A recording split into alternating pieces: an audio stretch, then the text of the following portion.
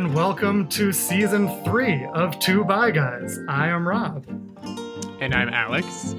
Yes, you did it. We didn't even practice Yes. that. I'm Rob, you're Alex, and we're back for season 3. How about that? Yeah. I can hardly believe it. Can you believe it? It's been a while since we've said that. Those words in that order. Yeah, it's been a while. It was It's a been lot a of bit. time, but it was a lot of time between episodes last season, due to that thing that happened last year that shall not be named. Yes, the thing. And I've like barely seen you in the last 2 years since the pandemic. I mean, virtually we've seen each other, but it's weird. We used to see each other like every week at By Request, and now I think I saw you once in the pandemic in LA. We met at Griffith Park. We met up there, and it was like really nice to see you in person. And then that was probably like a year ago. When was that? Last September? Jeez. Yeah, that was even longer. No? That was like It was like before the summer? Early summer. Yeah. Late spring. Yeah. Oh, wow. Like May.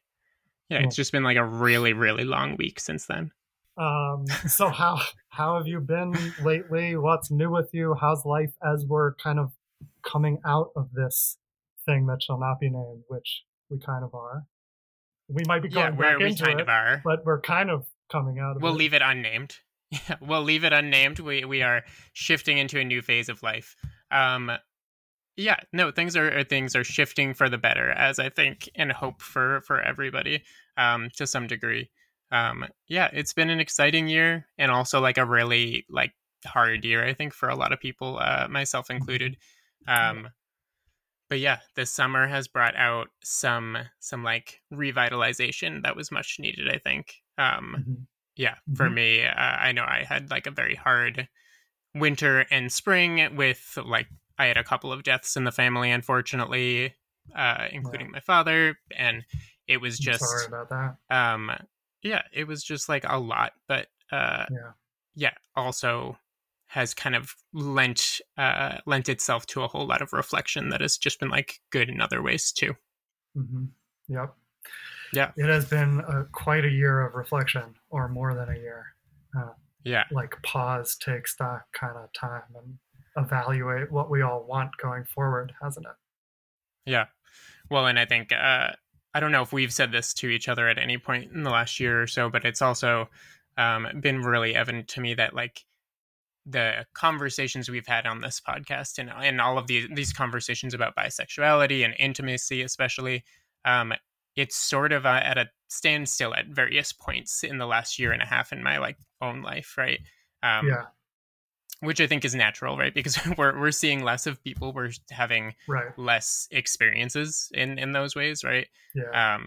So it's also been very interesting to think back on that, and also very exciting to like feel like that's not the case as the summer has been progressing, that we're starting to kind of re-enter the world again like we used to be.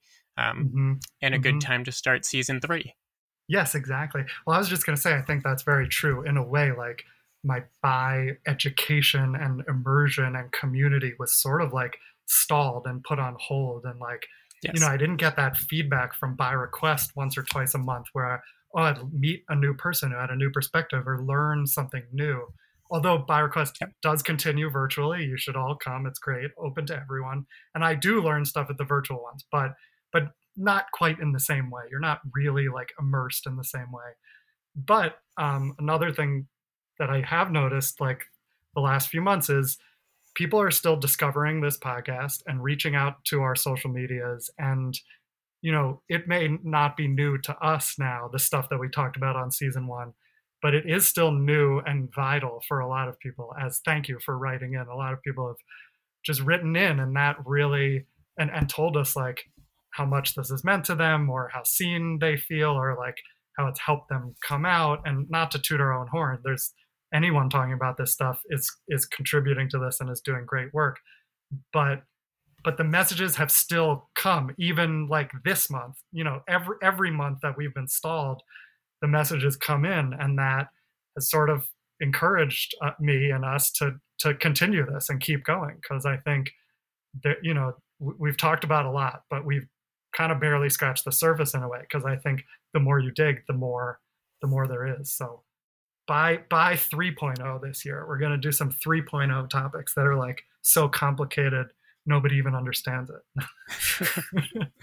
Yeah. Well, I feel like we've had a couple of episodes where we're just scratching the surface at a Right, specific topic, right? Like I remember a right. conversation, and we won't get into it today, but like asexuality and like my own sexuality at that and experiences of others in the spectrum, like we had like a 10-minute conversation or something along Uh-huh. those lines, right? Um, but it has been something that I've been thinking a lot more, not solely about myself, but in respect to just a broader ace community. Um, Good. so yeah, I am That's excited. on my agenda for today. We're going to come back to that Yeah, because I want to talk about that a love little. it. I mean, we'll only scratch the surface again for a few minutes because we got a Yeah, lot to do today. But that's well. It sounds like we'll be able to get to some questions that folks have sent in a little bit later on too. yes, we'll do some Which to Q your and A. point, getting those kinds of seeing those answers, those questions come in has been it's exciting. It's exciting to be able to like feel like we can engage in conversation with the worldwide bi community a little bit again. Indeed, indeed. And I've been good since I last saw you. Things are nice. My writing's going pretty well. I got married since the last episode to my partner, Moxie Pung, Yeah, former producer of this podcast. I love Moxie very much. We survived the pandemic together. It was really nice to have each other through all that.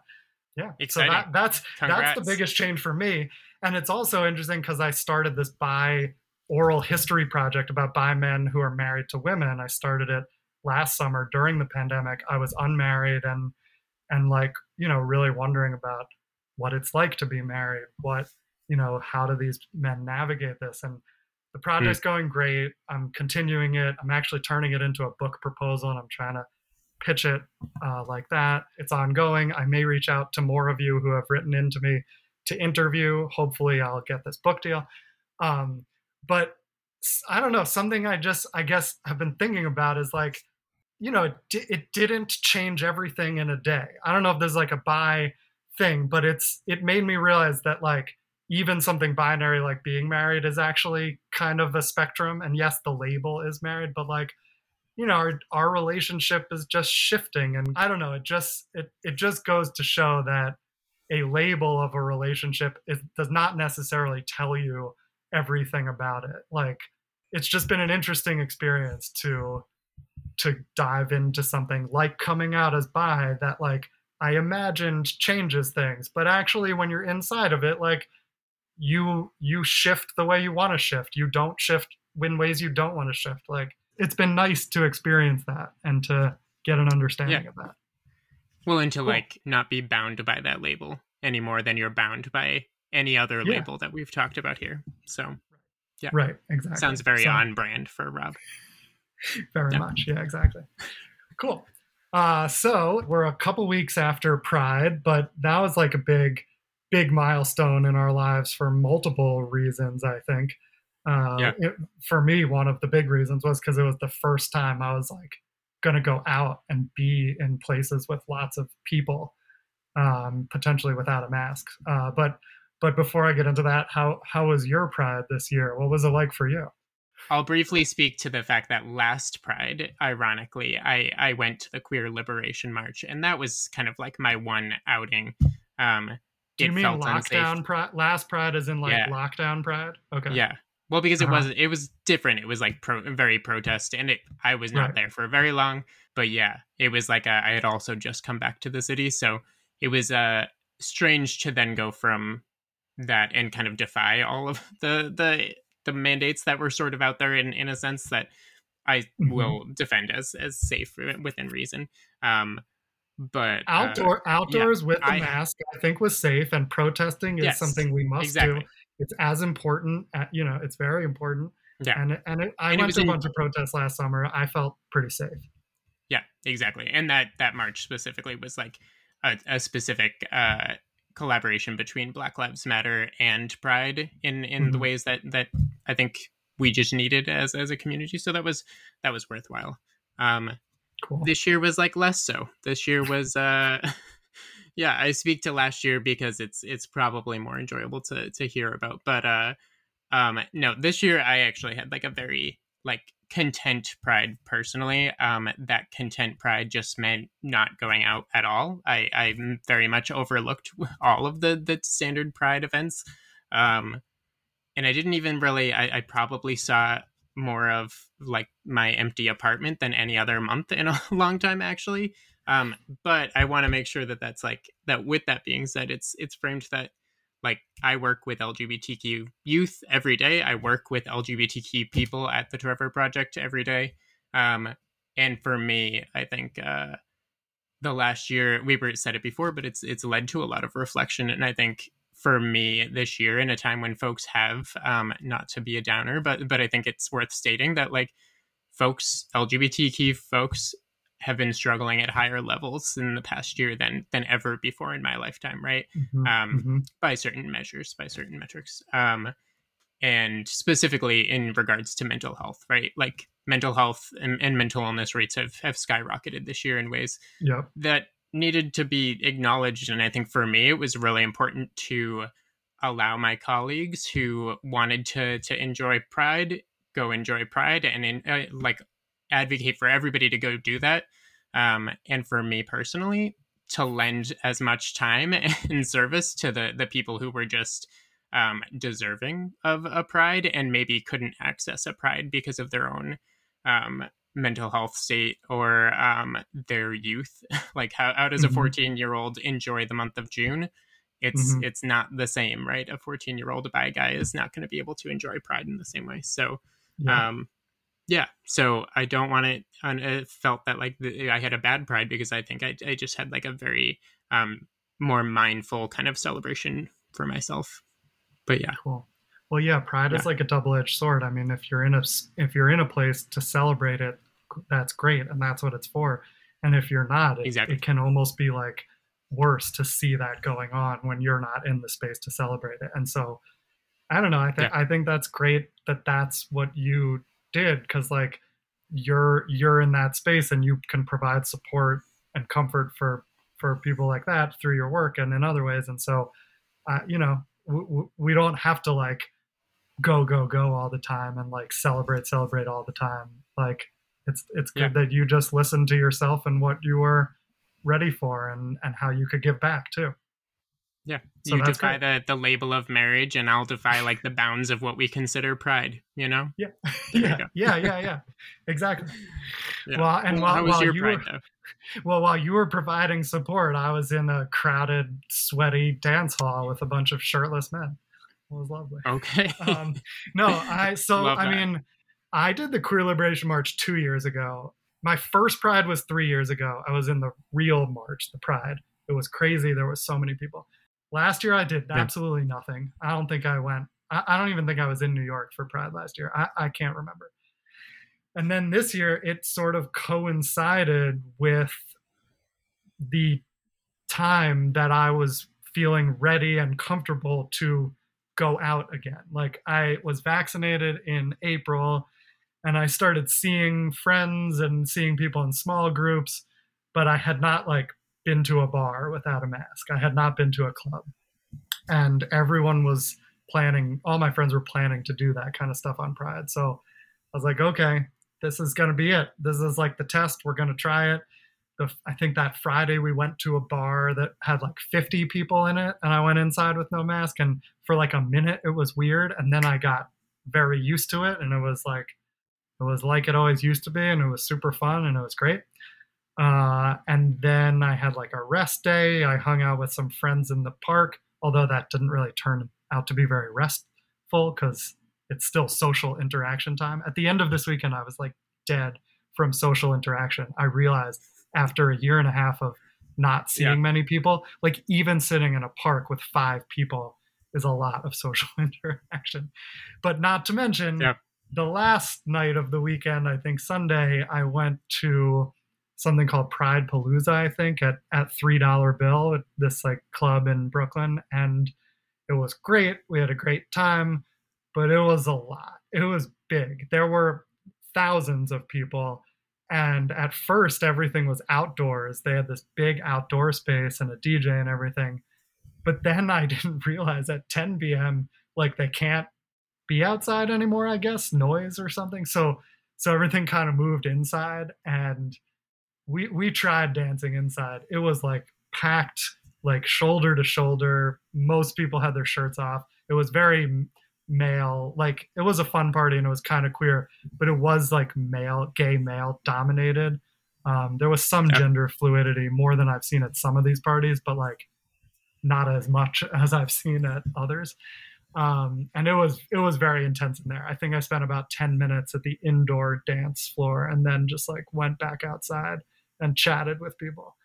But it was fun. It was good. It was like nice to be with a bunch of queer people.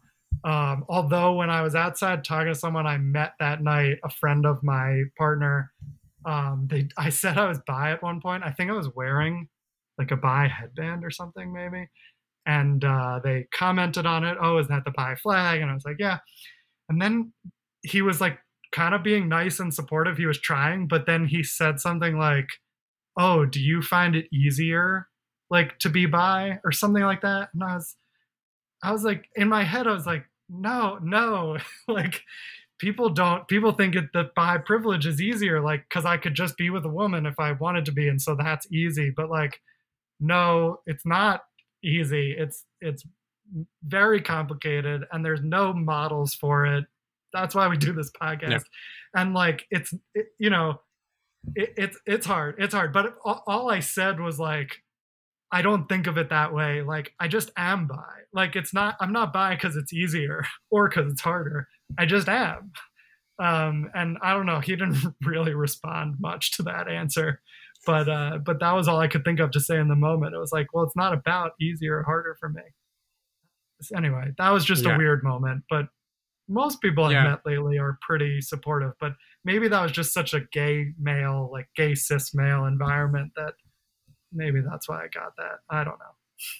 Well, and I also, like, from my own experience, anyways, and maybe you feel like this is true, but like, we were quarantined for a year where we probably didn't like intentionally expose ourselves to like lacking by, like, a lack of biliteracy, the folks who Mhm. just didn't understand by Yeah. folks. Um, so I feel like it is kind of a thing that we have to like remind ourselves to some, because I haven't faced many of those little microaggression moments in the Right. last year and a half, right? Right. Um, Right. because I'm around Right. like bi people, queer people, like very queer leaning communities. So, Right. We um, haven't been in yeah, those spaces. And exactly. likewise, that guy hasn't probably been in many Yes. spaces where he would come across a bi person, even though there are so many more bi people lately coming out, especially young people. But like, when are you going to meet them in quarantine, especially if you're not seeking it out intentionally? Like those random run ins at a giant club were not happening until recently. So Yeah, I set him exactly. straight a little bit. I set him bi. Yeah, there you go. Yeah. But yeah, I don't know. It was a nice pride. Did you see bisexuality celebrated in Pride at all this year? I mean, I saw it a little bit. Like I went to Pride Fest down by Union Square on one of those days in the afternoon with my sister and her girlfriend, and there was a decent amount of bi flags and people in bi shirts. Like I definitely noticed it. It's still a small percentage overall, but I noticed a decent amount of bi stuff. Did Yeah. you? No, I do feel like the spike. I almost noticed, and maybe just because it's the more notable change was trans flags being out everywhere. Yeah. Uh-huh. Um, just because there's been even more erasure, arguably, of the trans community in past prides. But yeah, I think both trans and I did feel like a notable shift towards bi and trans communities this past year, which is good. I feel like that does lend some credence to the belief that there's like more thoughtfulness going into these events and folks. Yeah, I think people have done some good change, in their like organizations, in their like event creations, all of those things feel like more thoughtful this year. Yeah, I agree. I do see more inclusivity, like targeted inclusivity, and like having those flags there, and the pan flag too, and the trans flag especially. I've seen a lot. Yeah, Yeah, which is great. inclusivity is in. Yeah, It's just in this year, it's right? so And that's trendy. sort of Yeah, I feel like that is like I say that almost sarcastically, but it's also like I think that people can make money off of like actually appearing to be inclusive in new ways, right? right. Like And Black that's Lives what it's Matter all about. signs, depending where you are, like get you more customers and more like loyalty. And I think the same thing is true with bi flags, trans flags, pan flags, right?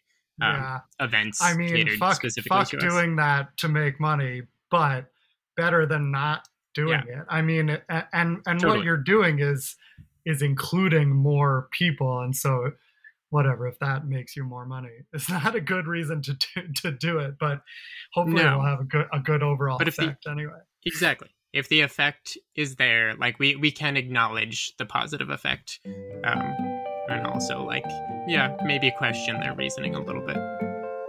Yeah, exactly.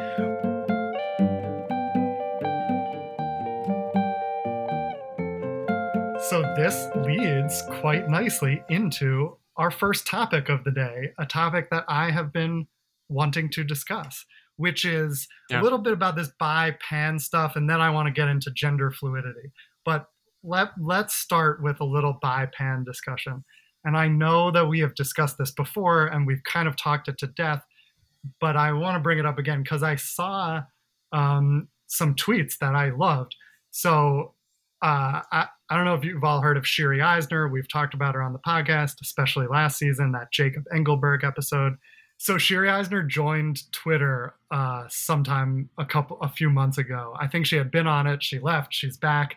And I know Twitter is kind of can be a hard place to be, especially if you're like queer activist. You get a lot of bad takes. You get a lot of hate. You get a lot of people who don't know what they're talking about, thinking they know what they're talking about. But I still like have loved Shiri's presence on Twitter. It has been really like amazing to see her wade into some of the like tired tropes about bi stuff that appear over and over on Twitter and to like offer her perspective. She wrote Notes on a Bisexual Revolution, Bi Notes on a Bisexual Revolution. Amazing book, highly recommend. She's like an activist and scholar on this stuff. She's great. Now, what one of the things she tweeted, I actually can't find the tweet, so this may not even be her, but I've been thinking about it ever since I saw it, and it was something about how like, when I as a bi person talk about bisexuality, I like to say that it has historically been trans and non-binary inclusive, and that like yes, pan means inclusive of all genders as well, but bi has historically meant that too. And I think what I implied when I have said that is like we don't need pan, and I don't want to imply that. I think that was wrong for me to imply, and I wouldn't have said that. I mean, I think people who identify as pan, that's great. I do. I identify as both. To me, they're very overlapping.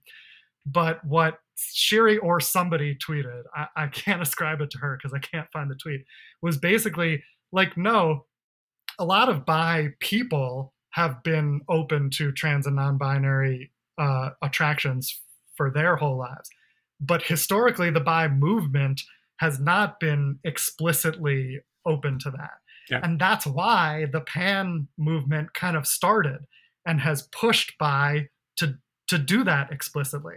And so it's actually really good that the word pan and that label came into existence, because the bi movement, I think, has responded very well, has kind of said, hey, actually most bi people are interested in people of all genders too, and that can be part of the definition of bisexuality. Bi does not mean two. Bi means one or more, or two, but two or more. two or more. Robin Oak's definition, two or more. One would be monosexual, which is not bisexual. But like, so to the bi community's credit, we've moved the needle and now are making bisexuality explicitly trans inclusive. But to say that it's historically been that way is not actually true. And Shiri also tweeted two things that I want to read. She said, here to say that bi-pan solidarity is a thing. Bi isn't inherently binary, and identifying as pan isn't inherently biphobic. Wasting time debating etymology instead of talking about our oppression is useless and unnecessary. could not agree more. Like I do think we waste time talking about like why these are different and you should use one or the other. You can use whatever you want. They're both great. Um, and Shiri also tweeted, historically and currently, many cis bi people have been more open than other cis people to dating trans and NB people. Many bi people are trans and NB. Knowledge and practice are created through our relationships and in turn feeds back to bicultural openness and exploration. So I don't know. I just like where her head's at on this, and we can be open and honest about the history of the bi movement, and like we don't have to like make up that we've always been inclusive of everything as a movement, but we are moving in the right direction. The community and the movement has always been like open-minded, in my opinion. Like that's sort of something that defines it. And right, like everyone with a fluid non-binary sexuality or gender, like it is so much more important that we stand together and find common ground than that we divide ourselves up. Like identify how you want, that is great, whatever describes you, but at the end of the day, we're in a movement together. Yeah. That's I my appreciate rant. all of. What do you think? Yeah, no, I appreciate all of that, and I think as you've been talking, yeah, I think the one point that ironically or strangely enough, like stands out to me the most that you said is the idea that like this is not a like essential conversation for like common like dialogue with folks, right? When I'm just like talking to people about like what bi is, like they don't need to understand all of the flaws in various protests in the past, right? Like that's not important. And I think it's the same thing with like, that brings me to this idea that like I see this conversation very akin to like the conversation about white feminism. And like, do you see white feminism talks happening like in every space that is trying to be more affirming of all people of all genders and sexes? No, but do we also need to at some point acknowledge that Black women have been historically left out of feminist conversations for literally a century? More obviously. It's not so different, and it's not about it's not about like the movement being like flawed at its core. It's about the movement needing to evolve and thankfully evolving, right? Right, exactly. Right, like we can do both things at the same time. We can walk and chew gum at the same time, and we can like exactly we can stand together and fight and talk about our mutual oppression as all like non-monosexual people, and we have to fight back against patriarchy, against white supremacy, against like biphobia and panphobia, whatever.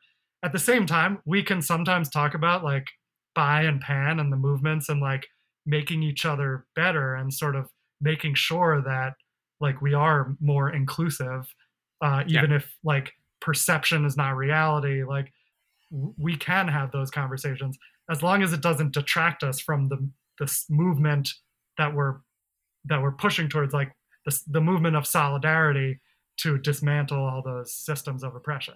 Like that should be number one, and then like these interesting little like spats between us, like fine, but let's not get too distracted by them, right? Yeah. Well, and keep it in the family. Like keep it in the bi. Like that's bi people's problem. It isn't bi plus people's problem, right? Including pan people. Yeah, but it's like, do straight and gay identifying folks need to be a part of that conversation? Really? Like, no, like not at all. They can help us get the word out, obviously, and everything. But yeah, I think that's a really valuable thought process to carry as a community. Yeah, cool. Well, and this is also very related to the other thing I wanted to talk about today, which has just been on my mind a lot in the pandemic, the thing that I won't name, and just especially lately, like, but just gender fluidity in general, and trans and non-binary identities, and the relationship with bisexuality. I feel like I'm seeing it more, hearing about this more, especially from young people. Like it was something that was on my mind at Pride at this party, because like I think 2 years ago I went to a specific like trans, non-binary, gender fluid party, and it was so fun, and everyone in there was like gender bending in some way, from small ways to big ways. um, and then I noticed at this party of pride that like there were a few people presenting their gender in like nonconformist ways, but only a small percentage. And my partner Moxie is non-binary and was dressed kind of femme at that party, and like I was so proud of them. It was great, and I felt very lucky to like be there with them because I like that. Like I think I've always been attracted to people kind of somewhere in the middle of the gender spectrum, whether it's like more masculine women or more feminine men, or just like any kind Yeah. of non-binary presentation that combines shit. Um, like I saw like bearded women at the party 2 years ago. I thought that was really cool. But I don't know. I've just been thinking about it a lot because of my partner, and what is the relationship to bisexuality? Like, does fluid sexuality open up more space for fluid gender? Does fluid gender open up space for fluid sexuality, like within relationships or just within people I don't know. That's been something on my mind. Have you thought about that at all? Does that make sense? Do you know what I mean? Yeah. No.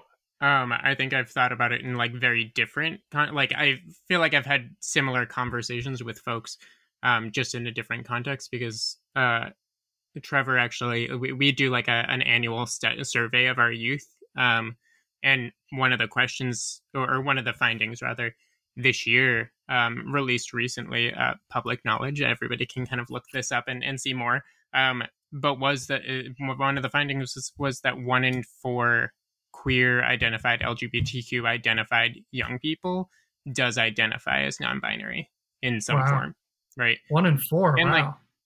yeah, and like 1 in 4 is like a huge number, right? Yeah. And Yeah. that's why it stood out to me when I heard it, because I think, um, we're starting to learn a little bit more about what non-binary actually means, like, right, all of the different Hmm. ways that folks can be non-binary, Yes. um, right? Like how many folks do I know personally that use he and they pronouns or she and they pronouns and identify as Hmm. non-binary and try to make that a real um try to verbalize that part of their identity, make sure that folks know about that, because Exactly.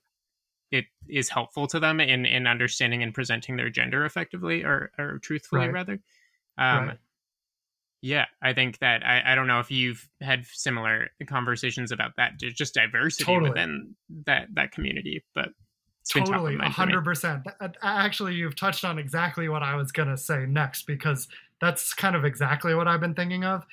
And like, it reminds me of when you and I first met. Maybe not when we first met, but as we got to discussing stuff, I remember we talked a lot about how like you and I were both pretty comfortable in our maleness, like as identifying as men. Like I feel like a cis man. I never felt dysphoria. I never felt uncomfortable with my gender identity in my body.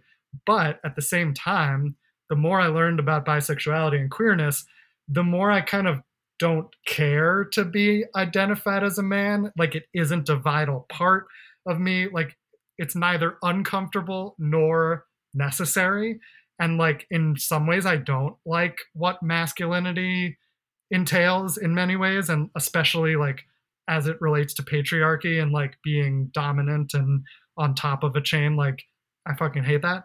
And so, I think you and I have talked about like, might would I want to use they pronouns? Like, would I feel comfortable doing that? Do I want to come out as non-binary?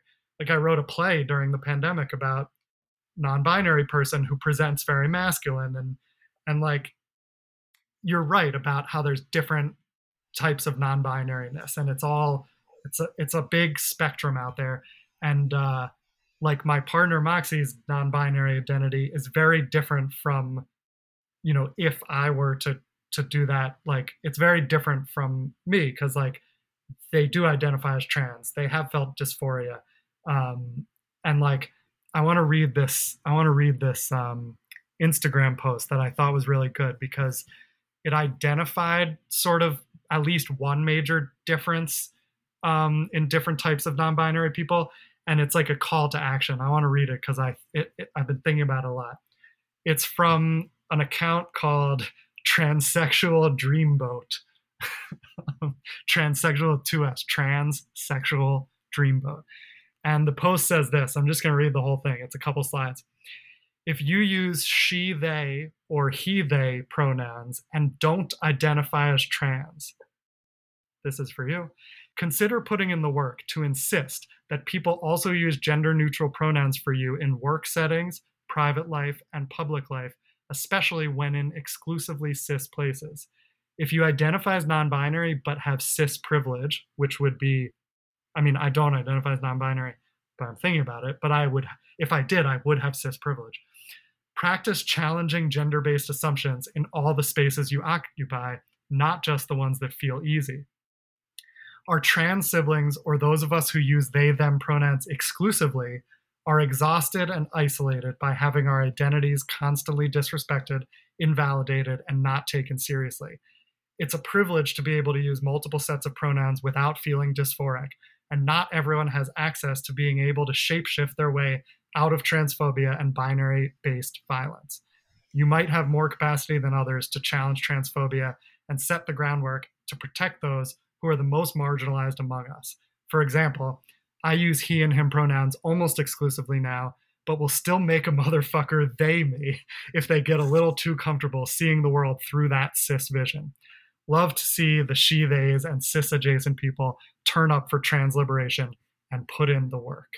So I love that, and I identified with it so much because my partner uses they, them pronouns, and like I think they switched to exclusively using they, them during the pandemic. And as we've been seeing people in person, people have been fucking up and getting it wrong. And they know that they use they, them, but they will still say he. And like I correct them, Moxie will correct them, but it's like annoying. And to me, it's annoying, right? But to my partner, it produces dysphoria and it can be traumatizing. And so like it is fucked up. And I try to step in whenever I can to correct it, but like I don't hear it every single time. I'm not with them at all moments. And so it makes me, in solidarity almost, like I want to change the way people look at the world, which is still very binary. They're not used to they, them. They're like, it takes people a while to wrap their heads around it, which is fine. It can take you some time, but like, got to wrap your head around it eventually. And like, I kind of feel like sometimes I want to use they just to push people to do that, right? Like that post said, like to push people to not look at the world this way. And for me, I could do that without dysphoria.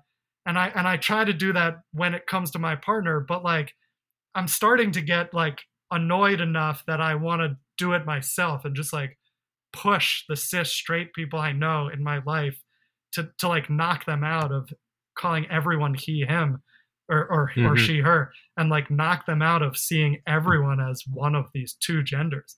It's like, it is getting kind of exhausting. Yeah.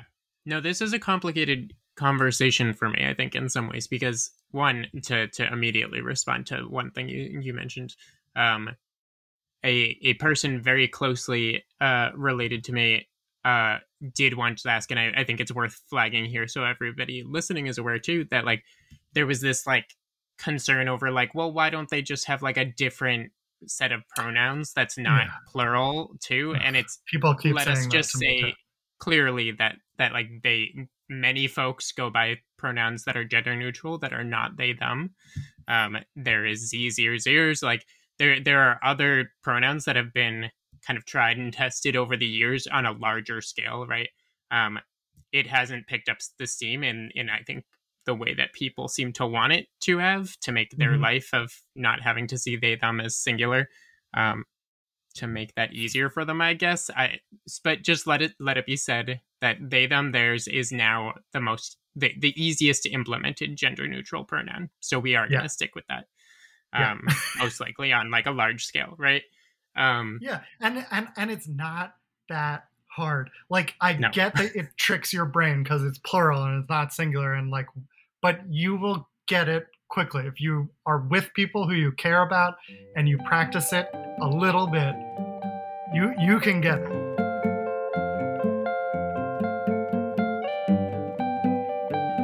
Someday, another episode, we should talk about two-spirit stuff because I'm learning more about that and I think it's fascinating. But I don't know enough yet to talk about it right now. But this stuff has been around, and not only around, but celebrated, not stigmatized. Like, that's a gift, not some kind of curse. And like, in modern society, it's difficult. It's like, not.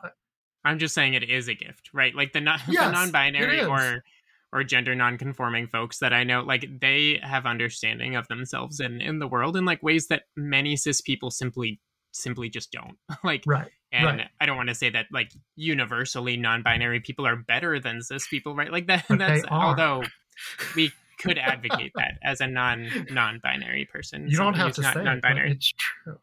No. Yeah, I'll argue it any day, but just like DM me if you want to have that conversation. No, I agree. Non-binary people are very special. It's like it's a gift. I think it's great. Well, because it forces a level of like reflection, just as I think the both of us have been through in some ways, right? Right. It's why I think queer people are better than straight cis people in certain ways, because we've done a lot more work, you know? Yeah.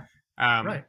It allows you to get in touch with work, right? Right. It allows you to break free of the labels and the boxes and get in touch with yourself and figure out who you really are without constraints. And that is not easy to do in this society we live in.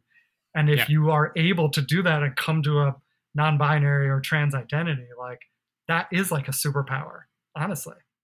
And I identify as cisgender. I have always identified that way for the most part. Similar to you, I think I was like exploring they them pronouns at a certain point. But point being, I want to kind of briefly speak to my experiences with that, just because I think it's important I want this podcast to be like an advocacy platform for non-binary bi people, right? Like this, it's really important, I think. Of which there are many, many in the bi community identify as non-binary or trans. And there's so much crossover. Okay, go ahead. Well, and I think that it's important, and I say that because I think it's important for folks who don't identify as non-binary to talk about times when they've considered a non-binary identity or considered they them pronouns, because there's a difference, right? Like, it's not like this is a phase, this is an exploratory thing.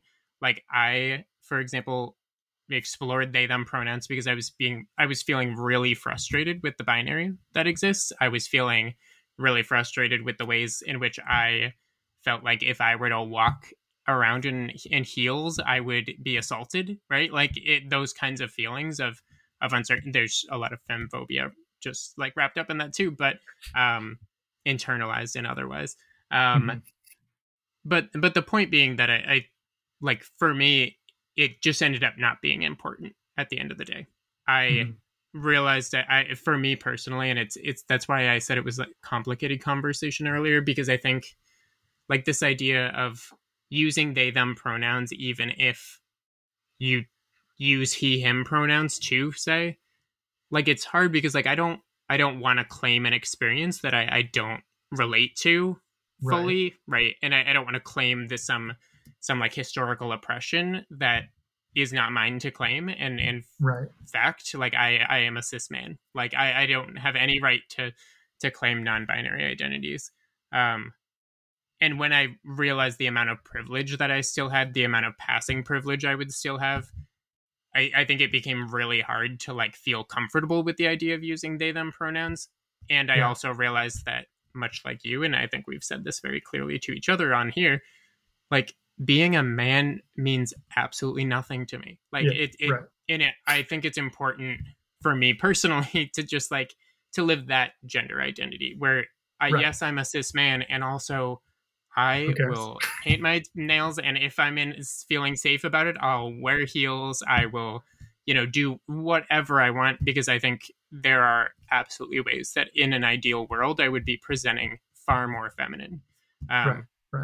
And also it's far easier to present as masculine. So I default to that 99.9% of the time.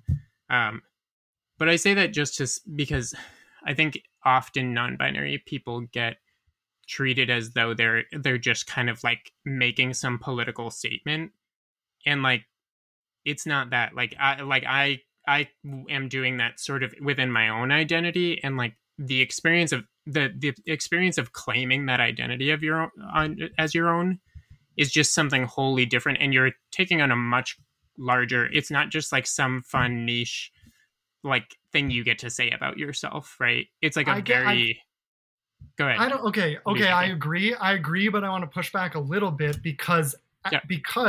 if there is a wide spectrum of non-binary identities, Yes, like maybe there is room for somebody who wants to identify that way for political purposes. Like, I don't know if we want to say that's different categorically, because if that moves the needle and makes a non-binary society, like, or pushes us in that direction, I want that. And so, but I guess on the flip side, I feel exactly like you. I mean, we have a lot in common, and some things not, but we have a lot in common, which is like, I do feel like a cis man, and I don't want to claim an identity that isn't really me and that I don't have the right to. However, I do want to look for ways to smash the binary and to knock people out of looking at everyone as he or she. And so, like, I don't want to claim that identity just yet, but I do want to look for ways to move the needle in ways that do feel authentic to me. Exactly. With the privilege I have. So I don't know. Well, I don't know where I am on that. We'll see. It's a tough. I don't know. It's a very, because like I think reframing, like for me personally, it's far more the pronouns like aspect of that conversation, defying the binary is just not an important for me personally. It doesn't mean anything. It feels like I'm putting on an act often. Like it feels very uncomfortable to me personally. And I think that's frankly like why it was very easy to be like, nope, I'm like, just use he, him pronouns. And I will also ensure that you are properly gendering everyone around me at all times. Like, right. Like that is a commitment that I make, that like, no. And if somebody uses multiple pronouns, if they use he, they pronouns, and I'm introducing them kind of without them present or something, right?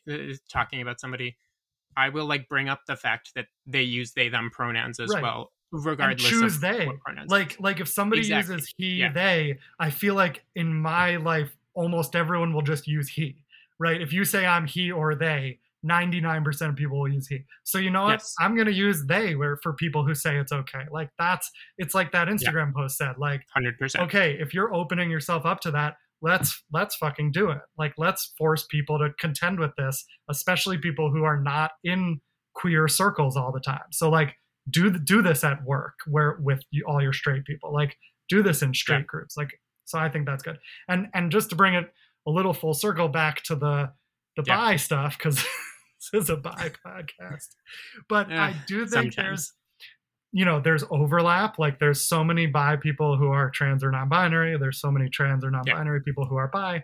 But there's also, if you're not overlapping, like, there's a nice relationship there that opens space for people. Like, I think in a relationship with a bi person, that can open space for someone exploring their gender to really explore it without constraints and to not feel like they're going to be turning off their partner in any way. And on the flip side, I also think, like, let's say that you have a straight person who I know some straight people starting to explore with trans or non-binary people. Even if it's just like a little bit different than a cis straight person, like, it is opening people up to different experiences, and it even allows straight people to reflect, okay, like, what about masculinity or femininity do I find attractive? What is necessary for me and what is not? Oh, like, what might I like there to be some fluidity in, even though most of the other straight people I've dated my whole life have conformed to this. And so I think in both directions, it opens up some space in a nice way. Yeah. Well, and I think it, like, there's a tie between this and the idea that I personally, for example, don't date straight women. I don't date straight cis women. And I do that because there's no like allowance for me to like, or presumed allowance for me to be anything other than a straight man, right? It would box you in, right? And that's where, for me, like, my non-binary, the non-binary aspects of my identity come out and like need to be with somebody. And that isn't to say, right, there could be a straight cis woman who is fully understanding at some point, right? But but like for simplicity's sake and for like understanding my own what I'm looking for in people and such, it's been really important to kind of hold that boundary to some extent, which also is like a huge like pain point of my own bisexuality, that it's just like I'm writing off a huge portion of the femme leaning pool of people in this world. And it's, you know, I think people will often see that and say that I am like gay leaning for that reason, right? Which is ironic because I also don't very often date gay men, right? I like very much, right? And I think there's like just a lesser experience there because at least they're queer identifying. So there's a little bit more of an end to these conversations often. Interesting. But yeah. I see what you mean. It's all tied. And it also is like, it's almost like if you're dating a straight woman who's down with you being gender fluid or gender non-conforming, like that person could almost claim queerness. Like that, to me, that is what queerness is an openness to fluidity or non-conformity. And so like, I don't know. I mean, I guess technically you don't have to identify as queer or bi if you're just open to that, but want to date cis men. But like, that's the first step toward a queerness, open-minded view of the world. Yeah, exactly. And that's why bi and non-binary people there should be an alliance between those two communities in big ways. And hopefully season 3 can be a little bit more of an opportunity to like create that here too. Yes. Okay, this is going to be a long fucking episode, but whatever. I'm done editing. No more editing this season. Okay, you have a topic. What do you want to talk about, Alex? What's been on your mind? I started thinking a lot about what kinds of steps I'm taking when I'm like looking at like the kinds of identities that I want to date and the kinds of people I want to date or even meet. And it just got me thinking about about the idea of like chasing, right? I also rewatched Transparent, the show, which has like a chasing kind of arc in it. The brother, right? Yeah. Is like in a relationship with a trans person. Is that the thing you're talking about, or what are you talking about? No, one of the other siblings, Allie, was like chasing a trans person, right? Right. The point being that there are real dynamics especially between like bi communities, frankly, or by like questioning communities even. And this idea of like chasing trans people. And I've, premiere of this podcast, I said that I moved to New York to sleep with a woman, right? That's literally, I know those are words that I said. And I like stand by that as my experience in the past, unfortunately, right? But also like to the act of like looking for people solely based on their identity, right?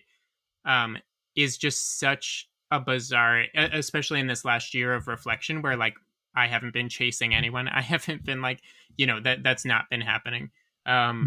It's been a chance to just like reflect on all of the different ways that we, think about all of the people that you've had. Like I've never dated a blank person, right? Or and like I want to try that. That implied like initiative to like try that, right? Black people are often, especially within queer male communities, are very often framed that way, right? Mixed people are often, mixed race folks are often treated that way just because they look maybe ambiguous, right, and racially, in ways that are super harmful to some of these communities, right? And on the other coin, something that I've been thinking about is the fact that like bi people are also chased in some ways, right? And like we talk a lot about the ways that we're like turned away.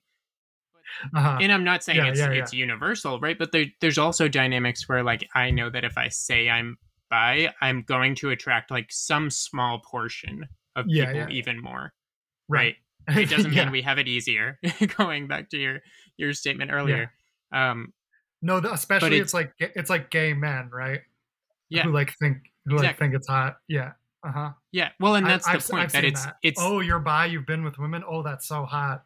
Like and that's because something about frankly what they're really saying is like you're sort of straight, right? Like you're the closest thing to straight that they, and in actuality they probably assume that you were straight identified until recently, right? And you're in your bi Right, phase and you're going to be gay soon, right? And they're catching you right, in your most straight time of your life or right. something. I don't know. Right, and But I've heard this thing a lot of, like, bi guys I mean, sorry, gay men who wanna, like, suck a straight guy's dick, like, that you see yeah, that on Grindr exactly. a lot, like, looking for Yes. straight dick, and, like, they wanna turn somebody, or they wanna give somebody this, like, new experience, or feel like, I don't know, maybe it makes you feel kind of, like, powerful to, like, do, Yeah.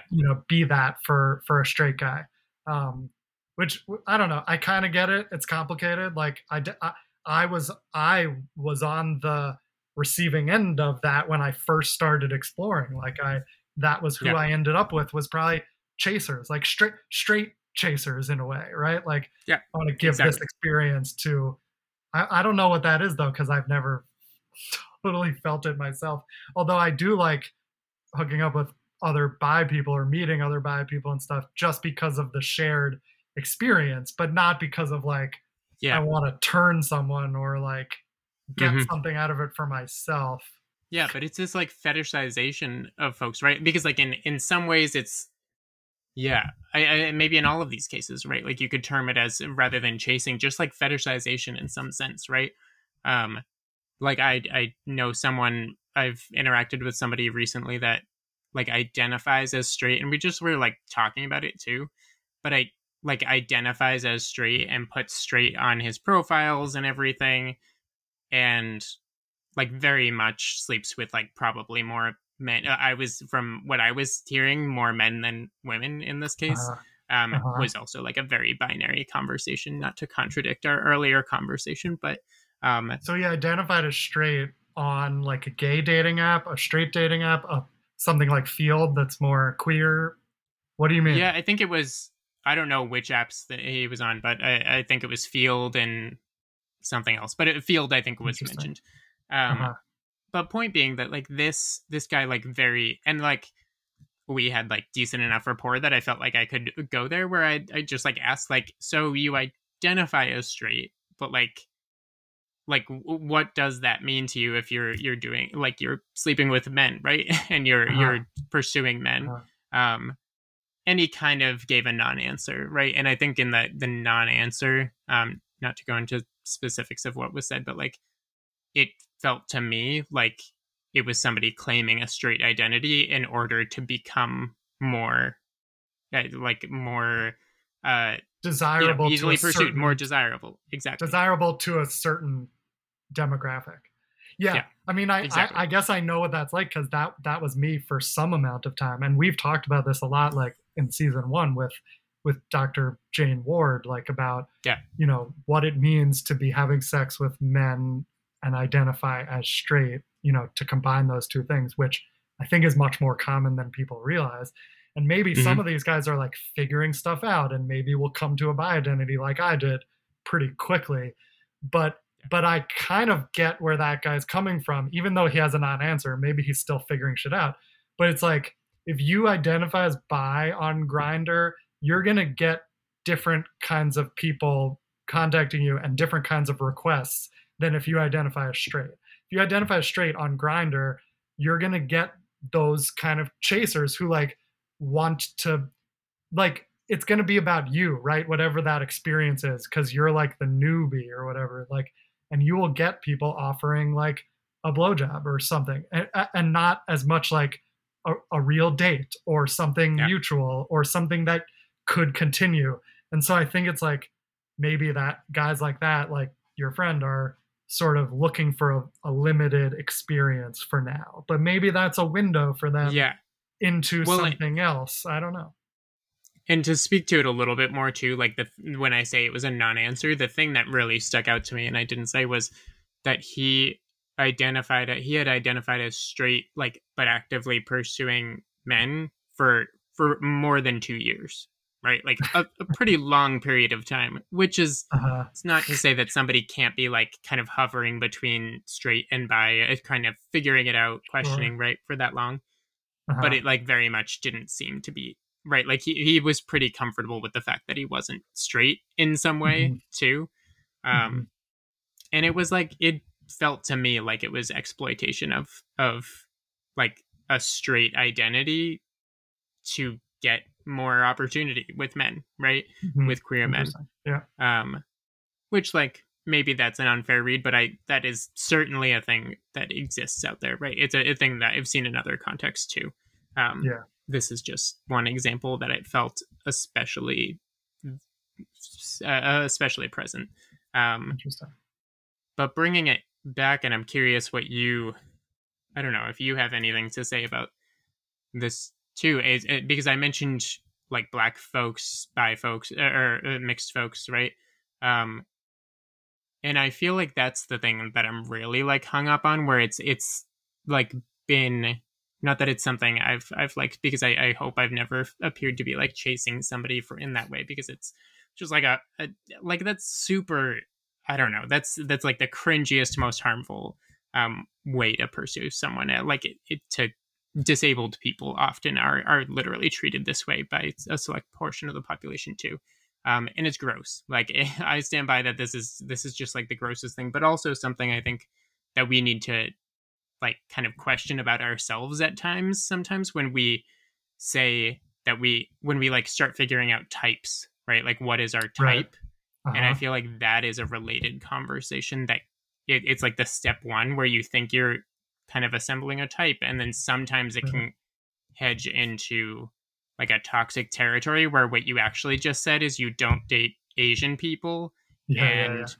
you are looking specifically for a black guy, and then maybe also specifically a trans guy, and it's Yeah. like it like those that's like a natural evolution of like Yeah. this hyper fixation on like what your type is and what Mhm. um specifically you're looking for. So Right. I don't know. Well, I don't have it's a like question, but what do you think? I, I can. I'll just talk. I think it's like finding this line between like attraction and fetishization, or like Yeah, exactly. preferences versus disqualifiers, and like it's okay to be have attractions and pursue, but like chase, then it can veer over into chasing, which can be not cool.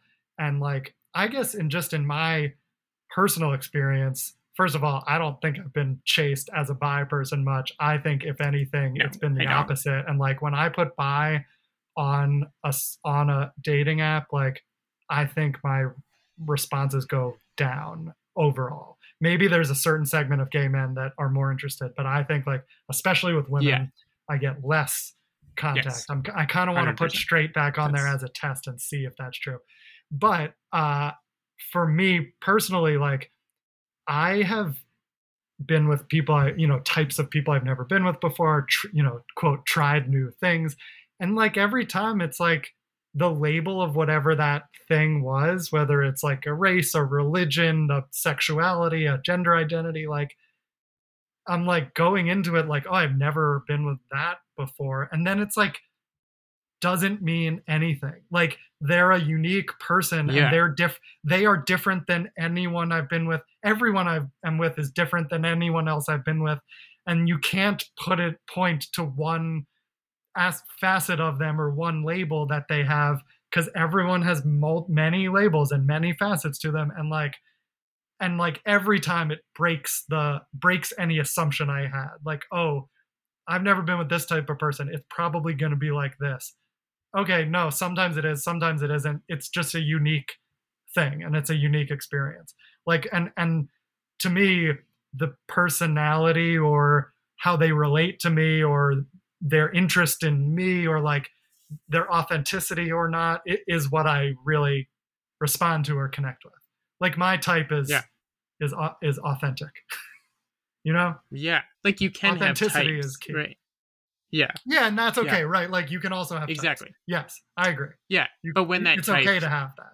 but when that type is like very like when it becomes specific to the point of like pointing out races or right like different people of literal like based on their skin color, like Yeah. yeah, it becomes toxic. And I think um and like And the no Asians thing is like the biggest piece of it, right? To look at the other like the opposite side of it, right? Of like identities that you're avoiding rather than chasing. right. Like That's exactly what we're Why is talking that? about. And I feel like Yeah. being bi people, and the reason why I think it keeps coming up as because I was thinking about this episode and launching season 3. And the reason it comes up is because I think that bi people and non-monosexual people in general are like often noticing that more in themselves because they're already questioning what they're Yeah. looking for in the strict Yeah. picture of what we are looking for in Right. some way, Right. right?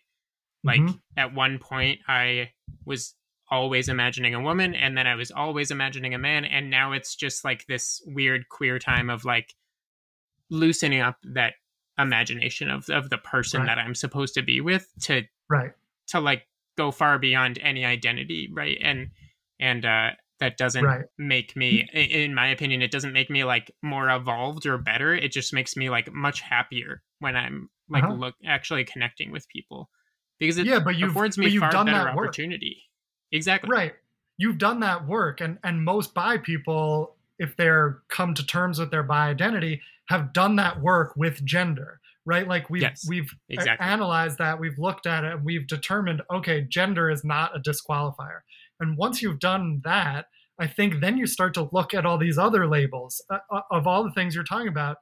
And even if you did have a preference or a disqualifier before, you might then go, oh wait, like is that real? Like why is that disqualifying? Yeah, Maybe like gender, it isn't. And like I think so many people exactly. who have a disqualifier, it stems from like a bad experience or something in their past that they didn't like. And like that's a generalization and a stereotype. And like maybe you did have a bad experience with a certain type of person, but that doesn't mean you will again with the next type of like the next person who looks the same or has the same gender identity or whatever. Like people are unique, and we hold on to these things, right? But there's no real reason to. Like you never know Yeah, who you're going to meet, and the more exactly. disqualifiers you have, like it's a self-fulfilling prophecy. Like it's, oh, my hard drive is almost full because this episode is going on so long. Oh my goodness. Okay. Oh my god. Okay. Yeah. Well, but the Final point thought. being, and the reason I feel like this can be brought up in the same conversation as the earlier conversation about non-binary gender and sexuality is just the fact that like all of this comes down to like breaking out of the boundaries that like we have either placed on ourselves or Mhm. placed on others, right? And I feel like it's about breaking out of boundaries. I feel Totally. like, yeah, Exactly.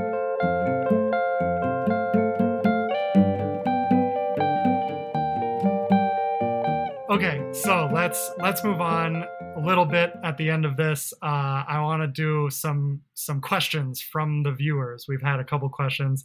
We'll do like a very short answers on some of this, and maybe we'll continue it in the future. yeah. Um, Maybe new well, topic ideas. a lot of questions have come in. I'm not going to read them now because we will just get too deep into it. But a lot of questions coming in about bi married people coming out within a marriage, coming out within a monogamous marriage. And so, okay, we're going to save that for later. But I just want to say that's going to be a continuing topic. We will talk about that more. Yeah, We will for talk sure. about coming out within this stuff. And in my oral history project, I have been interviewing people in monogamous marriages who have come out to their spouse. And it's still a very valuable and important thing to come out. Not that you have to do it, especially if like it may end your marriage and you don't want that. But in with people I've interviewed, it can be a very positive thing, even if you want to remain monogamous, because it's about being open and free and like honest and authentic with your partner. Okay, I said I wasn't going Yeah. to talk about that. Then I did talk about it. But moving on. Here's one for you then. This isn't a question, Yeah. but I also asked for topics that people want to talk about. And one of the topics someone suggested, which you mentioned early, was biromantic aces. Yeah. What are your thoughts on like what can you define that for us? And does that define you? And do you have any thoughts on biromantic ace people?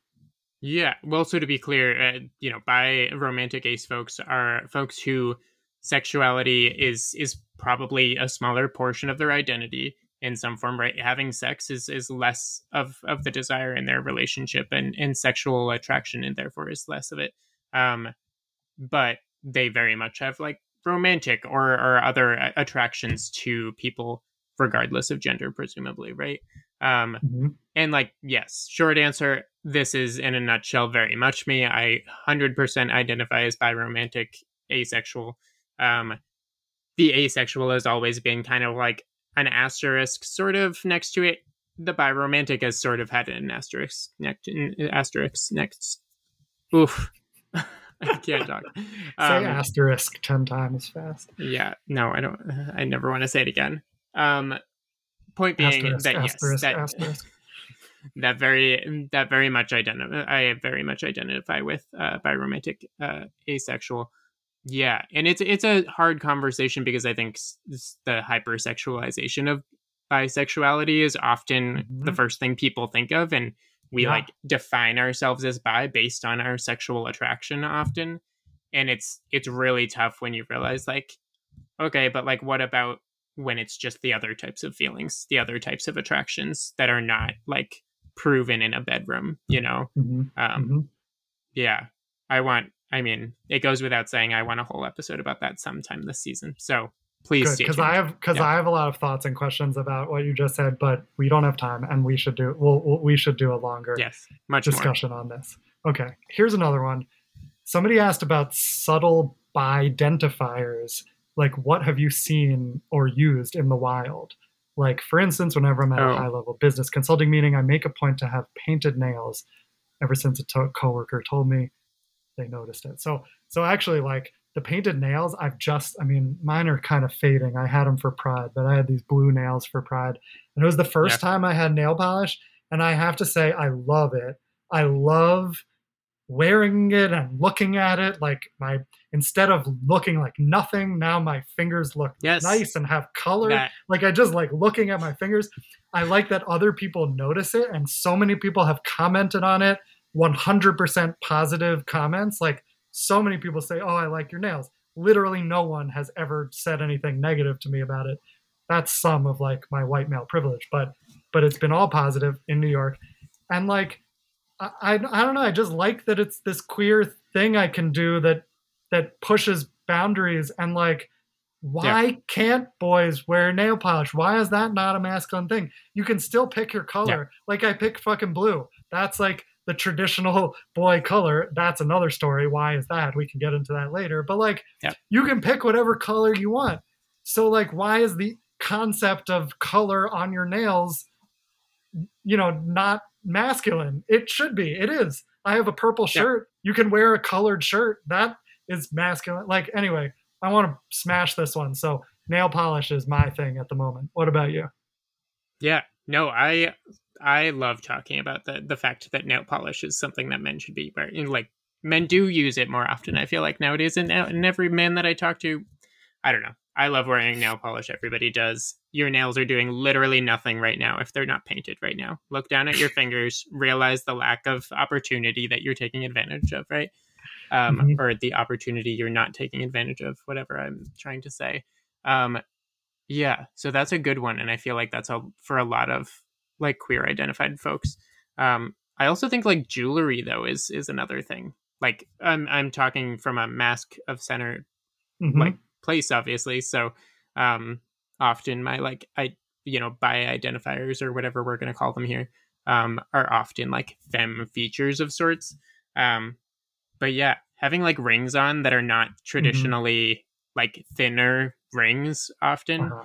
like I feel like are a very like queer symbol of sorts. Yeah, agree. I've been Yeah, seriously considering getting my ears pierced lately because yeah. I was trying to find I know a clip-on guy. earrings for Pride, and they're very hard. Oh, you do? Is Yeah, that you? Can you pierce my no, no? Oh, I you like have know had a guy? 45 plus piercings in my life, and most of Oh, them were okay. from the same person. So you like actually Yes, know a guy? Okay, maybe I'll DM do me. that. I'll tell Does y'all it where to hurt? go. Is it gonna hurt? No, it doesn't. It's not that bad. I'm like a child. Okay, It's like I'm 3 seconds considering of that. pain. Okay, Yeah. okay. If I anyone's think I'll do it. curious, I had at maximum 30 piercings in my life, like Nice. at once, and I had 15 or so others. So Wow, yeah, wow. there's far less metal in my face than there ever was in the past. So it's a really exciting Uh, development. that's something to aspire to. I think I'm almost ready. It is not. I will No? say that it is not. Okay, Nope. okay. Two piercings. I aspire to two, one in each ear Yes, maybe three. for now. Maybe Three is three. a good number. But We'll see. okay, back to the Okay. questions. last question. And we could do this every episode. Any like bi stuff in film, media, TV that you've seen Oh. recently that you like? People always ask about this. It's a I it's a assumed good that was question. a you question, but that can be a me No, question somebody, now, too. I mean, I didn't actually read it. Somebody said, on the lighter side, what films or media are in your bi head canon? Ooh, I like the way that they phrased the question more than the way you did. Okay, fine. I did just watch Love, Victor, the second season, Oh. and I was excited by some like evolving bi conversation.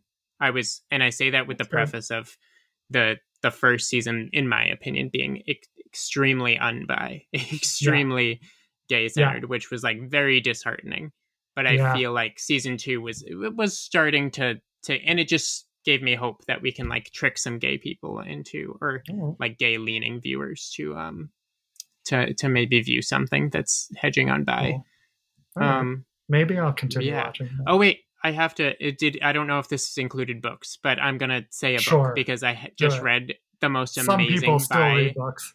Yeah, we should all read this book. It is it's a YA book, but it's incredible. I literally have it in front of me. It's The Gentleman's Guide to Vice and Virtue. It was like a huge book a couple of years ago. Literally the best bi representation in a YA book that I've literally ever seen. So cool. All right. That sounds great. I'm going to check that out. It's like historical fiction, but it's wonderful. Cool. Historical fiction is wonderful. I didn't mean to include the but. Go ahead. Cool. I've been rewatching Big Mouth. I still think Big Mouth is doing like great stuff. It's not always perfect, but I really like the bi and the trans storylines they've had. I think they're very real and like challenging and interesting. I don't know. I watched Loki, which the showrunner said Loki is bi, but like there's one scene so far that I've watched where it's made explicit and it's like under his breath almost. It's like barely. It's like, okay, great. I'm glad that's there. Better that it's there than it's not there. It's, of course, Loki would be bisexual. Like that makes perfect sense. But like, they're not going to like do storylines about it because it's Disney. So I get it. I have mixed feelings about it. Same with Feel Good. I just watched the pilot of that because Shiri Eisner. I was about to watch it. Yeah. Shiri Eisner got me to watch it because like, and I agree with that, the analysis that Shiri posted, which is like, it's about a bi person, but they barely bring up bisexuality. It's not like explicitly dealt with the way that I think it would be if a woman, it's about a woman who's only dated men and then, starts hooking up with this woman who's like kind of masculine presenting but like maybe like a tomboy, but is a woman. And like, when I went through stuff like that, it was a topic of conversation and it is not a topic in the pilot. It comes up that she's only dated men, but the word bi doesn't come up and other stuff. So I don't know. I'm going to keep watching it. It's about a bi person, but we'll see. Yeah, I think that is proof. This is all proof that we're starting to like move forward. We are getting past the point where like, where a bi character can be in there without being like the bi show, the bi movie, the bi book, right? Right. And I think that it is, like we've said it on here. So I personally love depictions of bi people that have nothing like heavy-handed about them. Yeah. So this there was sounds a Twitter good to conversation about this too. It's like, okay, I agree with you. Yes, we need that. But we also don't want that in place of like really head-on specific bi stories. We need both. Yeah. So like, yes, I completely agree. It's great to have characters who are bi where the plot does not derive from their bisexuality. The more of that, the better. But we also still need to see the bi experience represented fully and to see people going through the stuff that we talk about on this podcast, because that is not out there. We have not seen that yet. I mean, we've seen it a few things that we've talked about, but it's not as prevalent as bi people are in the world. Like there are more bi people, but percentage-wise, than there are bi stories on TV. So I still think there's a ways to go. Anyway, okay, that's all we have time for. I think we got to wrap it up. This has been a lovely long episode. We're going to do much less editing this year, so you're going to get a lot more great long content and long episodes. Aren't you all excited? And just like, you'll actually hear what we really are like. I feel like, some more candid. Did you enjoy us not so polished? I wonder. Let us know in the comments, or don't. Yes. Well, okay. If you liked us, let us know. If you liked it, let us know. If you hated it, be quiet. Due to the less editing, we're going to try to put out episodes much faster than last year, more than once a month, maybe once a week. We'll see. We've got some great guests lined up, some awesome people. I won't reveal them yet, but we do have some amazing guests planned. So stay tuned and enjoy the rest of the summer. We'll see you soon. Thanks for listening. Two Bye Guys is edited and produced by me, Rob Cohen, and it was created by me and Alex Boyd. Our music is by Ross Mincer, our logo art is by Caitlin Weinman, and we are supported by the Gotham, formerly IFP. Thanks for listening to Two Bye Guys.